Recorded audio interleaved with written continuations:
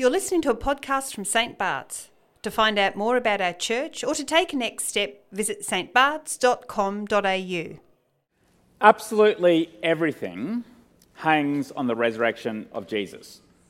Of course, that's what we're here celebrating today. There'd be no Easter Day if it wasn't for the resurrection of Jesus.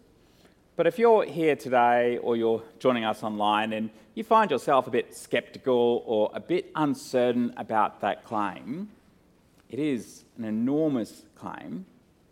Well, not only are you among 57% of Australians who don't believe or aren't sure if Jesus rose from the dead, but actually it turns out that you're not far off from what some of the first witnesses thought too, at least initially. When Mary Magdalene goes to the tomb, the last thing she expected was for Jesus to be alive. Yes, Jesus had told people over and over again that he would be raised from the dead, but having witnessed the horror of his death, that is the furthest thing from her mind. She knows Jesus died. She might be one of the first responders to the tomb, but she was amongst the last witnesses at the cross. Witnessing a crucifixion is about one of the most horrific things you could experience. That's why we're told in one of the other Gospels, in the Gospel of Luke, that when Mary goes with some other women to the tomb, she goes with spices in hand in order to anoint the dead body. It's early in the morning. She doesn't know if the guards will roll away the stone. She doesn't know if the guards will let her in. The one thing she knows, or at least she thinks she knows, even in the thick of her grief, is that the body of her beloved Lord lies in that tomb. That's what she's expecting. But as her eyes adjust to the darkness, she sees something which must have been at first altogether disturbing.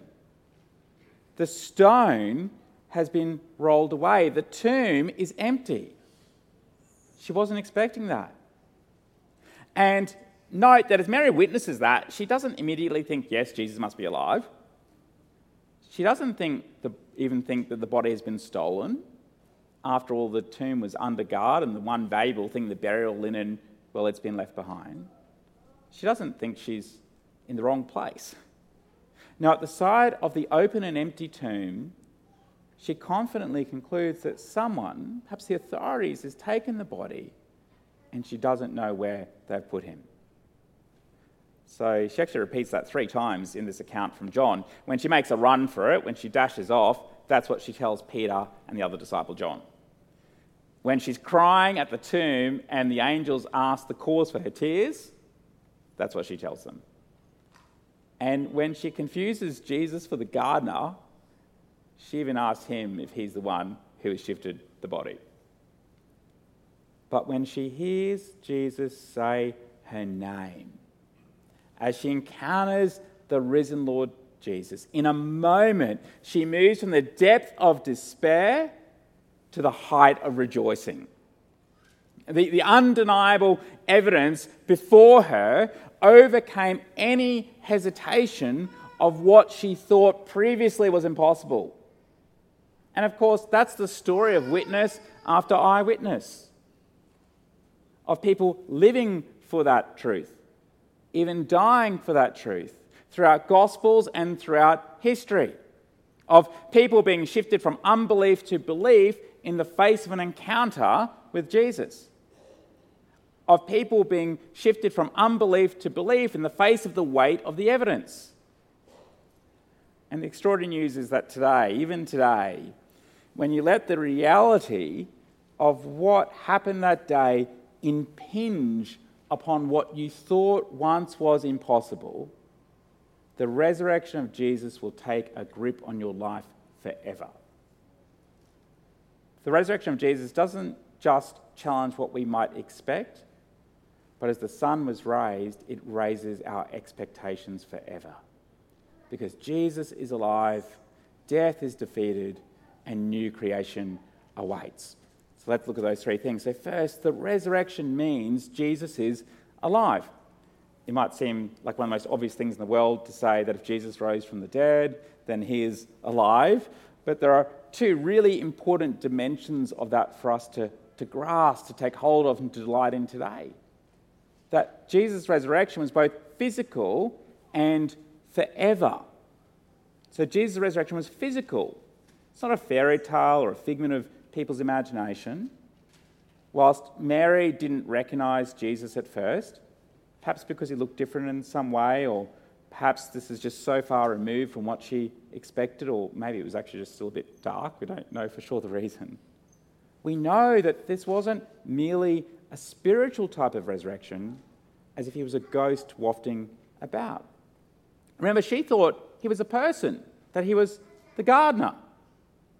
And we see account after account with individuals, groups, and even 500 people at one time, attesting that Jesus was physically and bodily raised from the dead. He carried the wounds of his death. He walked, he spoke, he ate, he prayed, he touched and was touched. His body didn't just simply vanish from the tomb, but he was raised to life.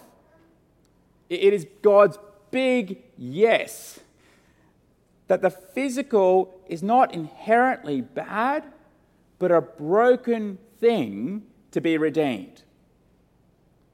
But Jesus' resurrection wasn't only physical, but also forever. It was permanent. While sometimes we might hear of worldviews today in which the physical world is thought of lesser than the spiritual, or others might think, well, the physical world is actually the goal and the physical world is even divine. In Jesus' resurrection, we see that God saw it fit to not only to become human, but that his Son would be raised and remain human for all time. There's lots of places we could go in the New Testament that give voice to that. But consider the words of Jesus himself in this encounter with Mary, when he says, "Do not hold on to me, for I have not yet ascended to the Father. Go instead and tell to my brothers and tell them, I am ascending to my Father and your Father, to my God and your God." So Jesus didn't die again. Jesus didn't go into hiding. Jesus didn't jettison his body when he was ascending. Jesus isn't like so many of the so-called self-professed messiahs who've come and gone, whose deaths were the nail in the coffin for their claims. No, Jesus' followers went from despair to worship of him because he's alive. And Jesus is in the heavenly realms right now in a way that completely stretches our minds. The one who is both human and the Son of God is seated at the right hand of the Father. Jesus is alive. And that doesn't just have implications for the future we wait for, but it means that even now, even though removed from our eyes, we can know him, experience his love, and enjoy a relationship with him today. Jesus isn't just someone who was, he's someone who is. He's the living Lord. Second, the resurrection means that death is defeated. So his death wasn't a failure, but the death of death itself. His resurrection is a permanent monument to his victory. Over the last year, my son, Theodore, he's really got into chess. And the thing he really loves about chess is tournaments, because when you go to a tournament, you have a chance of winning a trophy. That's really what he wants, the trophy. He has one trophy, and it sits proudly in his room. He loves it. And he loves it because it reminds him of something he achieved. The incredible news in a far greater way is that when we look at Jesus, the ascended, the risen Jesus, it points to his ultimate victory, not of what we have achieved, but what he has achieved. Not a partial victory, but a permanent one. A complete victory over sin and death. The Bible explains that the brokenness we experience in our world, even death itself, is the result of the reign of sin and evil entering God's world. That's, of course, not a problem distant to us, but a problem every human contributes to, every human experiences, every human is powerless to overcome it on our own. We don't have to look very far around to see or feel the effects of that. When we grieve the loss of a loved one, when we yearn for healing amidst the suffering we experience, or when we lament at the struggle of so many people doing it hard in the world. When we feel those things, we're reflecting on a deep longing that God has placed in us, that we rail against death because we are made for more. At the moment, sin, evil, and death seem to be on parade. But Jesus' death and resurrection have struck a fatal blow to that reign. Paul puts it like this in the letter to the Corinthians: death has been swallowed up in victory. Where, O death, is your victory? Where, O death, is your sting? So this is Paul is actually thumbing his nose at death. He's not diminishing the pain, the suffering, the sorrow that we experience. Actually, it's the opposite of that. He's not rejoicing because those things don't matter. He's rejoicing because the horror of the days of those things are numbered. That's what Jesus' resurrection shows us. That's what Jesus' resurrection does. But that's not just a distant thing. It's also profoundly personal. Because his defeat of sin and death is also for us. For those who trust in Jesus, it's part of a certain future that we can look forward to. Jesus' resurrection is like the first fruit of a crop. Jesus' resurrection drags ours in its trail. That's the future we can look forward to immediately when Jesus returns, when our trust is in him. That just as Jesus' body was raised imperishable, so too will we be raised imperishable. As one person describes it, the Christ to whom we are united is risen. Therefore, the last word is not death, it is not sin, it is not terror or fear. No, the last words are the first words. He has risen, and so we rise. Finally, the resurrection means new creation awaits. The resurrection isn't just a happy ending to a sad story. It's not the finish. But that morning, the first day of the week, is the first day of a whole new era. So the world's soundtrack that's playing of decay, it's in its final moments. We don't know how long that track has to play, but it's counting down to the end. But Jesus' resurrection has struck the first note of a new song of life that will play forever. New creation has been kicked off in Jesus' resurrection. We so look forward to that being brought to completion in the future. A future in which not only will sin and death be destroyed, but the whole world will no longer be subject to decay, and the entirety of creation will be made new. New bodies, new world, living perfectly in relationship with God, living perfectly in relationship with one another. That's what we look forward to. Not in a way in which we're trying to skip forward, fast forward to that day, because in the meantime, Jesus has commissioned us and given us a purpose. He's given us his Spirit to know his presence and power. That's what Jesus does when he appears to the disciples on the evening of this first day.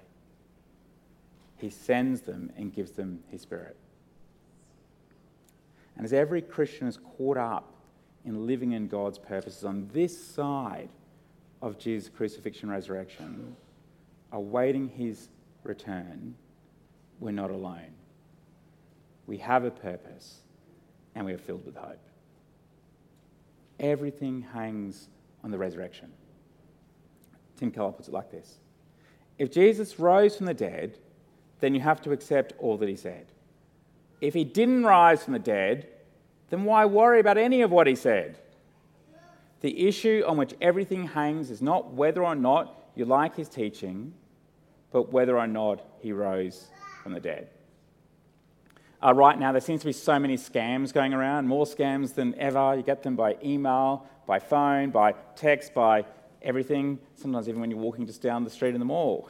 So many scams offering things which seem too good to be true. Nothing is greater than the offer that we're reminded of today because of the resurrection. It is too good not to investigate if true. What do you think? Without the resurrection, Mary could barely begin to even entertain the possibility. But in the face of Jesus, what seemed impossible to her became undeniably true. I really love thinking about that moment in the garden, that moment when Mary encounters Jesus. You know, imagine she has this deep, profound grief that upon seeing the tomb is now laid with disappointment. But amidst all of that, the sea of that, the grief and disappointment was dashed to joy just with the sound of his voice uttering her name. I love thinking about that moment of recognition where she must have spun around hearing her name and then crying out to him, locking eyes, and then she goes on to proclaim that she has seen the Lord, that he is risen. I love that moment because that's also what can happen for us. That's how we're invited to respond. From hopes dashed to hopes fulfilled. The resurrection is not a fairy tale, it's not a failure, it's not even the finish. The resurrection means that Jesus is alive. Sin and death have been defeated, and new creation has just begun. Let's pray. Gracious God, we thank you so much for the extraordinary news that we celebrate today, that Jesus did indeed die for us, but he also victoriously rose from the dead. He ascended and exalted and sits at your right hand. Lord, how we thank you so much for that good news. Lord, we pray for anyone here today or joining us online who's just not sure what they think. But I thank you so much that they're here. And I pray that you would continue to be at work in the power of your Spirit, that they would investigate those claims. They would come to see what is true, that they'd put their trust in you and encounter you. And pray for us all, Lord, that this very day as we delight in all that you've done for us, that Jesus is alive, that you might enliven our hearts by the power of your Spirit as we rejoice in the risen Son. We pray in Jesus' name. Amen. This has been a podcast from St. Bart's. To learn more or to take a next step, visit stbarts.com.au.